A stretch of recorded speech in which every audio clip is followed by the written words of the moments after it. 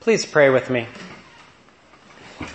Lord God, thank you for the gift, for the blessing, and for the great honor it is, Lord God, to be given this day. To be given this and afforded this opportunity to come into your presence, to lift up our voices together and to praise you, to join together our hearts and our voices and our minds and our spirits, Lord, to worship you. We thank you, Lord God, for this blessing of allowing us into our presence. And we pray that you would speak today to us. Lord, that you would speak uniquely and powerfully to each and every one of us, that we would have your presence and your love and mercy revealed to us, Lord. And we pray that you would open up our hearts to receive you. And Lord, we pray that you would fill us with your word and give me your words to proclaim to your people today, Lord. And we pray this in Jesus' holy name. Amen. Amen. Please be seated. Morning. It is so great to see you all today. I brought with me this industrial-sized container of hand sanitizer. Right? I know everyone's excited about this. But hand sanitizer has really taken over the Western world, hasn't it?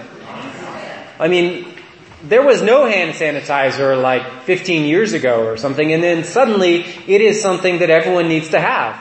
You can have one in your car, at your home. You can have one in your, what's that?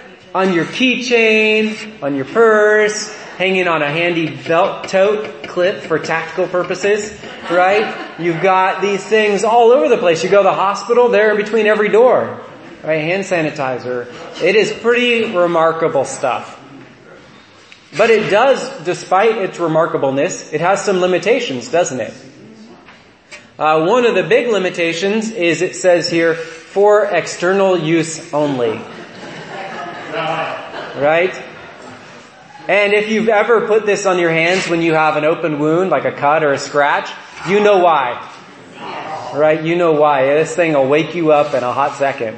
Right? If you put that on your hands and you've got a cut. External use only hands. I like that it says hands too. In case you're trying to use it as like an aftershave or something. I don't know what else you're doing with it. So, what's that? It's flammable too. Yeah, we use it in our Easter Vigil service. I put it all over the fire to light the first light of Easter. It makes it really easy to do that. It's better than gasoline in that way. Less dangerous. Right? But it's not for internal use. Not for internal use. And also if your hands are really dirty, does this help? No. Like if they're covered in like dirt or grit? No, it makes it clean dirt. It makes it clean mud, right? That's what you end up with, is clean mud in the end. It doesn't really completely clean you. Right? So it has some weaknesses, but it is something that is remarkable and powerful, and whenever you go on a field trip with kids, school, right, they're always dousing the kids' hands with that before eating. Why would they do that? Germs. That's right, germs, because for us, we feel that it's an important thing to keep our hands clean before eating. Does everyone like to wash their hands or to clean their hands? Ray doesn't. So, I personally like to have clean hands, but I can understand. And that's a real theme that's going on here in our gospel passage for today. A disagreement about what is necessary before one eats or prepares himself for a meal. And there's a deeper subtext under that as well. Now contextually, in our Gospel of Mark, we are in a section in which Jesus has been proclaiming the good news. The good news in villages, cities, and in the countryside. So all over, Jesus has been out proclaiming the good news of his salvation. His words have been supported by acts of power, things like walking on water, healing the sick just by them touching the fringe of his garment as he walks by, and the feeding of the 5,000. These are amazing signs and wonders that show that Jesus Christ has power over this world, and that his words are true because he backs them up with these miraculous events. And this has been an amazingly successful campaign for Jesus. He has been greeted by crowds everywhere he goes. But our chapter begins with a new event. A group of Pharisees and scribes have come out from corporate to check on Jesus and to see what he is all about. They've heard of his success and they want to see what's going on. Now, what kind of attitude do people who are on a mission like this typically come? Like these Pharisees and scribes. What kind of attitude do you think they might have? Negative, right? Suspicious. They're looking for something wrong, right? So you might say they're skeptical or critical. Biased, right? Immediately already prejudiced about what might be happening. They want to maybe unmask the charlatan, kind of pull back the curtain in the Wizard of Oz, right? And you can see this. Yeah, pious too. You can see this right away. Oh, biased you said? Pious. Pious and biased too. There we go, yes.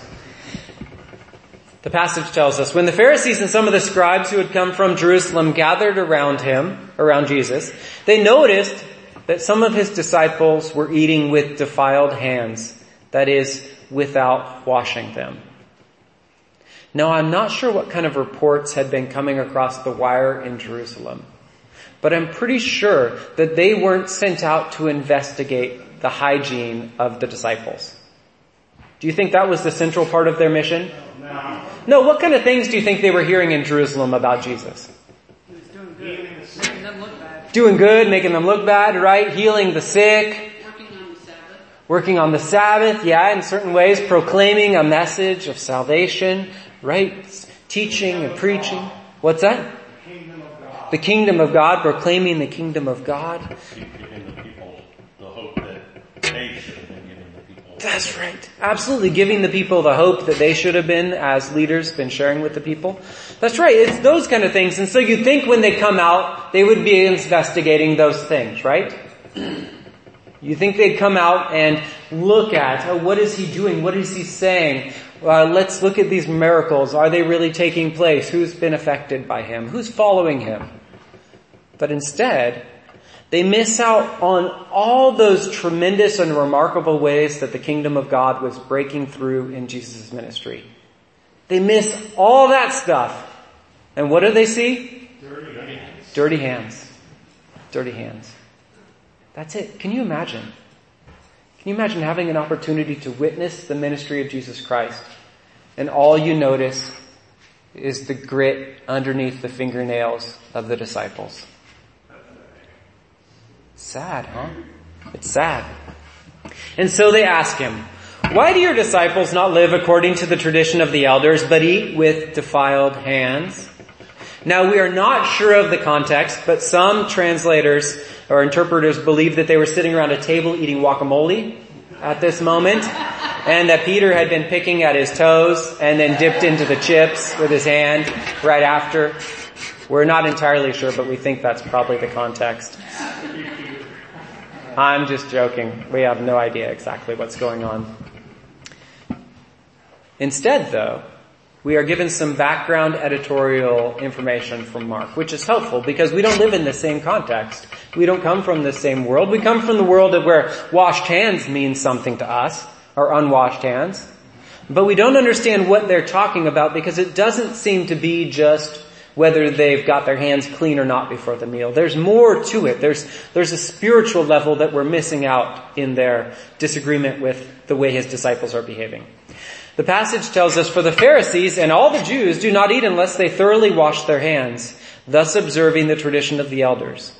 And they do not eat anything from the market unless they wash it. And there are also many other traditions that they observe, like washing of cups, pots, and bronze kettles. Now this is not that they just wash things after dinner. Right? This is talking about that the Pharisees and all the Jews, according to this passage, had taken on an act of ceremonial preparation for all the things that they used in their life. They had taken what God had spoken about preparation for entering into his presence and becoming ceremonially clean and making those things ready, those elements and implements that would be used there. And they applied it to more of their life than God intended for them to apply it to. And they made it a rule and a law for themselves that this is how everyone needs to behave. This is how people need to behave. So the issue is not that the disciples have dirty hands, but rather that they're not following the tradition of the elders. Those traditions were not biblical things, but rather derivatives of the commandments that were applied to the people's lives in various and sundry ways. But for the scribes and Pharisees, these traditions of the elders were like the commandments of God. And they were judging the ministry of Jesus on these rules. Is Jesus patient with them in his response? No, he's not. He'll have none of this. He says, Isaiah prophesied rightly about you hypocrites, which is not the way I typically begin a conversation. It doesn't work out very well for me, but I'm not Jesus. He's got this ability to do that. He says, as it is written, this people honors me with their lips, but their hearts are far from me. In vain do they worship me, teaching human precepts as doctrines. You abandon the commandment of God and hold to human tradition. The scribes and Pharisees honored God with their lips. What does that mean? They talked. They talked about it, right? They talked a good talk. But their hearts were far away from God. They said all the right things. They did all the right things that looked like on the outside to make everyone satisfied that they really had a deep faith. But on the inside, they were a whitewashed tomb, as Jesus says of them. They had abandoned the Word of God and relationship with God to hold on to human traditions. Is this a good trade? No. Not a good trade at all. But that's what they've done. Now our narrative then skips some verses which explain exactly how they had used the human tradition to break the law of God. But for us, we jump to the end to Jesus' explanation about what he's talking about. And in his words, he endears himself to every kid who despises washing his hands or her hands before a meal. And he says to me, listen to me, all of you, and understand. There is nothing outside a person that by going in can defile. But the things that come out are what defile. For it is from within, from the human heart, that evil intentions come. Fornication, theft, murder, adultery, avarice, wickedness, deceit, licentiousness, envy, slander, pride, folly. All these evil things come from within, and they defile a person. He explains that it's not dirty hands that make you dirty. It's not the way you prepare your hands or your body before you eat that makes you dirty. It's what comes from inside of a person that makes us dirty. Our world, like their world, is an external world. Right? We obsess over foods and drinks and diets and workout trends and clothing and appearance and the shape of our eyebrows and germs and forget about the inside. We think if we get all those other things together, if I just get my life together in this way, everything will be perfect. Is that true? No. No way. That's the way to end up broken and crushed. Trying to control the outside circumstances in our life and think it's going to fix the inside. It doesn't work that way. And this anxiety, this focus on the external elements of life seems to only be increasing with the expanded access we give others into our lives through social media and other things. We feel like we're on display all the time. The world is always watching and judging. But none of that, none of those things, no getting it together on the outside is going to make us clean or dirty inside, spiritually. And that seems to be his point. Jesus is not really arguing about hygiene. He is arguing about our souls. He is arguing about our souls. Therefore, it is what comes out of us that defiles us. And according to Jesus, what comes out of us is fornication, theft, murder, adultery, avarice, wickedness, deceit, licentiousness, envy, slander, pride, folly. Is this a complete list? No, they left off some of mine too. Right? There are many, many more yucky things that come out of us.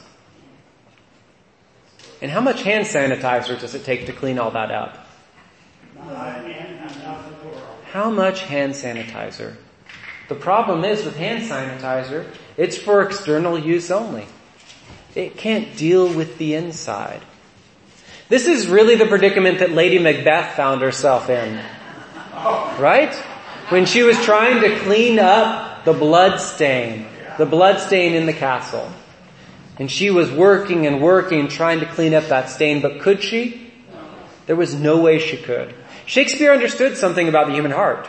He understood that as much as we want to scrub, as much as we want to clean up our image, as much as we want to wipe out previous stains, there is only one way to deal with the stain of sin. There is only one way to clean it. There is only one way to cap off that spring of effluvia, which is the human heart. That only way is through relationship with Jesus Christ. The one who came not only to reveal sin, not only to reveal to us the broken pathways that we are walking on, but also to reveal to us a new way, a way of life, a way of healing, a way of redemption and forgiveness and cleansing and peace. Today, through his words to those scribes and Pharisees, we're given a life-transforming opportunity to examine our own hearts, to examine where we are putting our energy, to examine where we are putting our hope and our focus. Are we following the way of the world and trying to fix the outside and hoping somehow it'll cure the inside? Are we just painting over dry rot? Or are we willing to turn to Christ, to confess our sin to him, and to be redeemed, and to have our broken heart be replaced with a beautiful heart of flesh, a heart which yearns for God, to serve him and to love him?